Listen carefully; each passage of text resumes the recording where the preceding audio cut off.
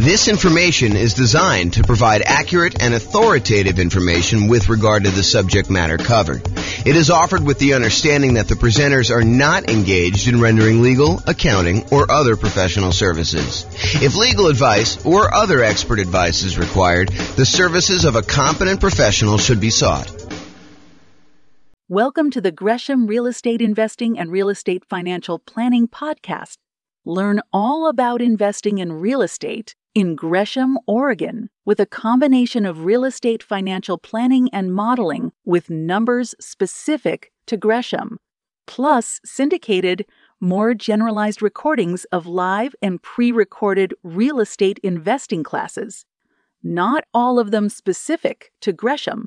Be sure to stay tuned after the podcast for a message from our sponsors. Well, good afternoon and welcome everyone.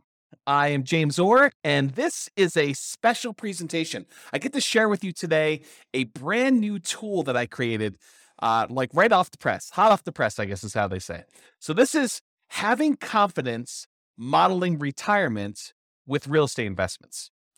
And so let me give you a little backstory as to how we got to where we are. So over the last couple of days, I've been preparing to do an interview for a podcast this morning. The podcast is, the interview's over, it's all done, but I was doing some preparation for this. And one of the things that came up during my preparation was how unusual are 7% mortgage interest rates. Now, we've seen this pretty significant uptick in mortgage interest rates over the last 6 months or so. And I was wondering, how common is it for interest rates to be 7%? So what I did is I went to the Federal Reserve website and I downloaded the historical data set for 30-year fixed rate mortgages. And it goes all the way back to 1970. And when I went and I downloaded the data set, what I wanted to do is I wanted to find out what percent of the time have mortgage interest rates been above 7%. And so I created this new little chart based on the data from the Fed. And so this is being recorded in October of 2022, October 13th, 2022. And this is the table showing the data going back to that time. So this is the way to read this table. So if you say to me, hey, look, what percentage of the time have mortgage interest rates been above 7%? I can go look this up and I could say, oh, it's been 56.7% of the time. So a little bit more than half the time, our rates have been above 7%, 30-year fixed rate mortgages. And if you said to me, James, how much time have interest rates been above 6%? I could tell you it's 68.1% of the time. So almost 70% of the time, rates were higher than 6%. Another way of saying this is rates were less than 6%, only about 32% of the time. Okay. So I started thinking about this and I started wondering, this is almost like a measure of confidence in the interest rate that we use for assumptions. Now, when you're analyzing a deal to buy right now, if you're going to go download the world's greatest real estate deal analysis spreadsheet and you're going to go analyze a property you're considering buying in the next 30, 60, 90 days, this is not what I'm talking about now. This is not, you don't use this new tool that I created in order to figure out how confident you are in the interest rate for doing that. That's not what this is for. If you're going to go buy a property 30, 60, 90 days in the future, you just download the spreadsheet, you call up your lender on the phone, you say, hey, lender, here's my credit score. They may want to pull your credit. They may want to check your employment history. They may want to get you qualified. And then you tell them what loan program you're trying to do. I'm doing 5% down as a nomad. I'm doing 3.5% down FHA. I'm doing, 20% down as an investor. I'm doing 25% down as an investor because I want a little bit better rate. Whatever it is you tell them you're doing, they're going to come back to you and say, okay, based on your credit score, what the rates are today, I think you'll be able to get a blank, whatever the interest rate they tell you is. Right now it's probably in the 7% range based on what you're doing. So they'll go and they'll use that. And then when you do your deal analysis, you use that mortgage interest rate in your deal analysis spreadsheet. Now, is it possible that between when you get your initial quote for the interest rate and when you go to lock your rate because you finally do find a property and you're ready to go under contract, and you're about to buy the property, all that stuff, is it possible that rates can change? Yes, but it's not very likely. So typically rates don't move that much over the course of 30, 60, 90 days. They can move very quickly, but most of the time you're going to be relatively close within that range of things. So when you're analyzing a deal to buy right now, we're not using what I'm about to tell you about. However, what if you're saying to yourself, I want to go buy a property this year and a property next year and a property next year, next year, next year, next year. And I'm going to buy 10 properties over 10 years. Like maybe like you're doing nomad, right? You're going to do the nomad investing strategy and you're going to buy a property every year for the next 10 years to acquire 10 rental properties. Well, what mortgage interest rate should you use for that? Right? It's a hard question, right? You don't use the interest rates that's today because we know that rates today are not going to be what they are going to be next year or the year after that or the year after that. So if you're in a really low interest rate environment, it's 2, 3, 4%, and you think to yourself, I'm going to use that, that's a risky assumption that, I'm going to be buying these properties. They're going to be 3% more expensive or 5% more expensive, whatever you think the appreciation rate is and the rent appreciation, you're going to use that. And you're thinking to yourself, okay, I'm going to buy a property. What's the one I'm going to buy next year? What does that look like? And what's the mortgage interest rate I might get on that particular property next year? And the question then becomes, what rate do you use a year out, 2 years out, 3 years out? And how risky is that assumption? So that's what I've been thinking about. So, if I'm recording, the other thing is, let's say I'm recording a podcast episode for you and I'm telling you about a particular strategy someone's using. I'm saying, okay, this person's going to buy a rental property every year, or as soon as they save up enough down payment, they're going to buy their next one. Save up the next down payment, they're going to buy their next one. And I'm using an interest rate of 4.5% for that. Or let's say I'm using 7%. Let's say I use the interest rate from today. How confident should you and I be in my story that these are going to be numbers that are achievable, that the rates are not going to be higher than that? And if they're better than that, that's great. It works out a little bit better in most cases, almost all cases. If the interest rate's lower, then it works out even better. But if the rates are higher, that's problematic for our assumptions, right? That's saying that I'm not very confident in that model. I'm kind of thinking, if I use 4%, that's not likely going to be there next year or the year after that, especially since interest rates now are 7%. So the question then becomes, how confident am I in that particular interest rate risk? So what I did is I created a brand new tool, and it's based on that data I got from the Federal Reserve website. When I downloaded it all, I kind of did some data analysis, not really a lot of data analysis. I just went and I did some calculations on it. And I came up with this new thing. It's called the Mortgage Interest Rate Confidence Meter. And what it tells you is it's super simple, super, super simple. You just put in the interest rate you're thinking about using when you're planning on buying your properties in the future, not the ones for buying like right now. That's, you just call up your lender, you get the rate. But if you're thinking, okay, I'm going to be buying properties over the next 10 years, what rate should I use for determining what my assumption should be?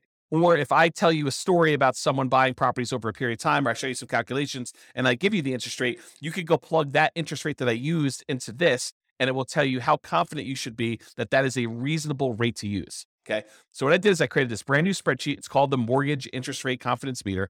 And you just put in the interest rate there on top, and it spits out how confident you should be, whether you should be low confident, whether you should be average confident, whether you should be above average confident, whether you should be high confidence. And you can go, I'll put a link in the show notes to be able to download the spreadsheet. And I may decide ultimately to write a version of this for the Real Estate Financial Planner software at some undefined point in the future, because I'm not sure if I'm going to get to this. It's not super high priority, but it is an interesting exercise of how risky are my assumptions going into this. So the spreadsheet is super simple to use. When you go download it, you just put in the mortgage interest rate you're thinking about using for your future real estate purchases in that light yellow box that says mortgage interest rate. It's really, really simple. Number 2, you read the meter. So that's it. You just look at the meter. It tells you like how confident you should be in that particular number. And what it's really doing is it's looking at the historical data, and it's telling you what percentage of the time interest rates were that or better. So if you have an interest rates where, you put in 10%, it'll tell you what percentage of the time interest rates were better than 10%. Super simple tool used for determining whether the assumptions someone used, whether it's me or someone else, or the assumptions you're thinking about using for modeling future purchases of real estate are going to be valid for you. Now, I'll end with this one thought. So I want to try to keep these relatively short. I'll end with this one thought. This concept of like confidence applies to more things than just mortgage interest rate. So I'm going to continue to reflect on this idea, and I'll implement some of these ideas in the software and the content I make, but it doesn't just apply to those mortgage interest rate. It also applies to the rates of return on investment accounts. So if you use 15% as your stock market rate of return when you're doing your modeling in the future, you should have relatively low confidence that you're going to achieve that result, right? If you go look at the historical stock market rates of return and you see what returns historically you've gotten, what percentage of the time has it been over 15? That can give you another way to measure stock market. I didn't build that spreadsheet yet. I probably will build something for that though.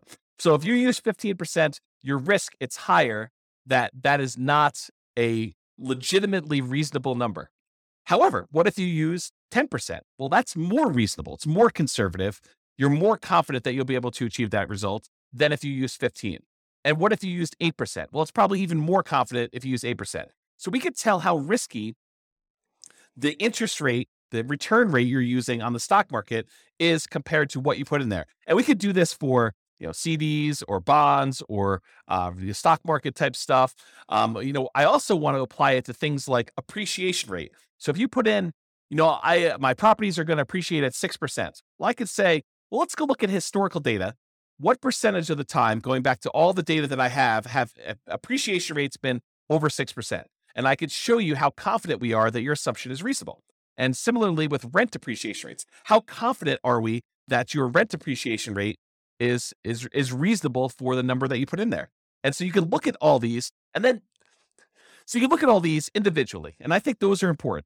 But what I'd like to do ultimately is I'd like to combine them all. I'd like to combine what the confidence level is for your mortgage interest rates and appreciation and rent appreciation and the account rates of returns for the stocks or the bonds or the whatever else you're doing in there, and then combine them in some type of weighted average, maybe based on your net worth, like what percentage you have in the real estate with that interest rate, what percentage you have in, stocks with that market rate, or, the confidence rate or the appreciation rate or the rent appreciation rate, and use some type of average version of that to give you a single number to tell you how confident are we in all the assumptions that we use, that we actually have historical data on for the real estate investments and the stock market investments and everything else you did for that entire scenario. And then you could say, oh, this one seems like James has gone off the deep end. He's using these really crazy, extreme, kind of like assumptions for this thing. And so we should have very low confidence in his output in this. Or if his numbers are very, very reasonable, we could say, look, this is a relatively reasonable set of assumptions for what he's trying to do.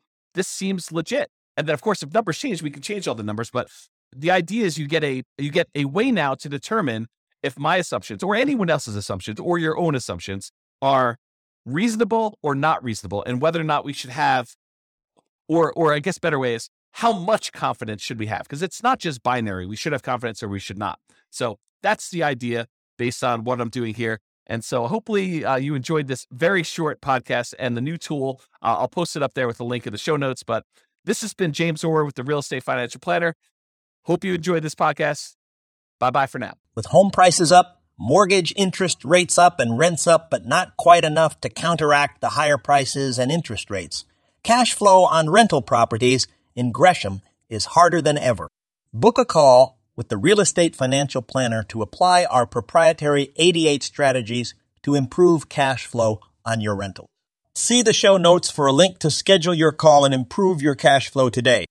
If you're a real estate agent, lender, or professional in Gresham that wants to help our real estate investor listeners, consider reaching out to learn about collaboration opportunities with this podcast. We'd love to add more value to our listeners by having you assist our investors buy, sell, and finance their real estate investments. See the show notes to schedule a call to discuss collaboration opportunities.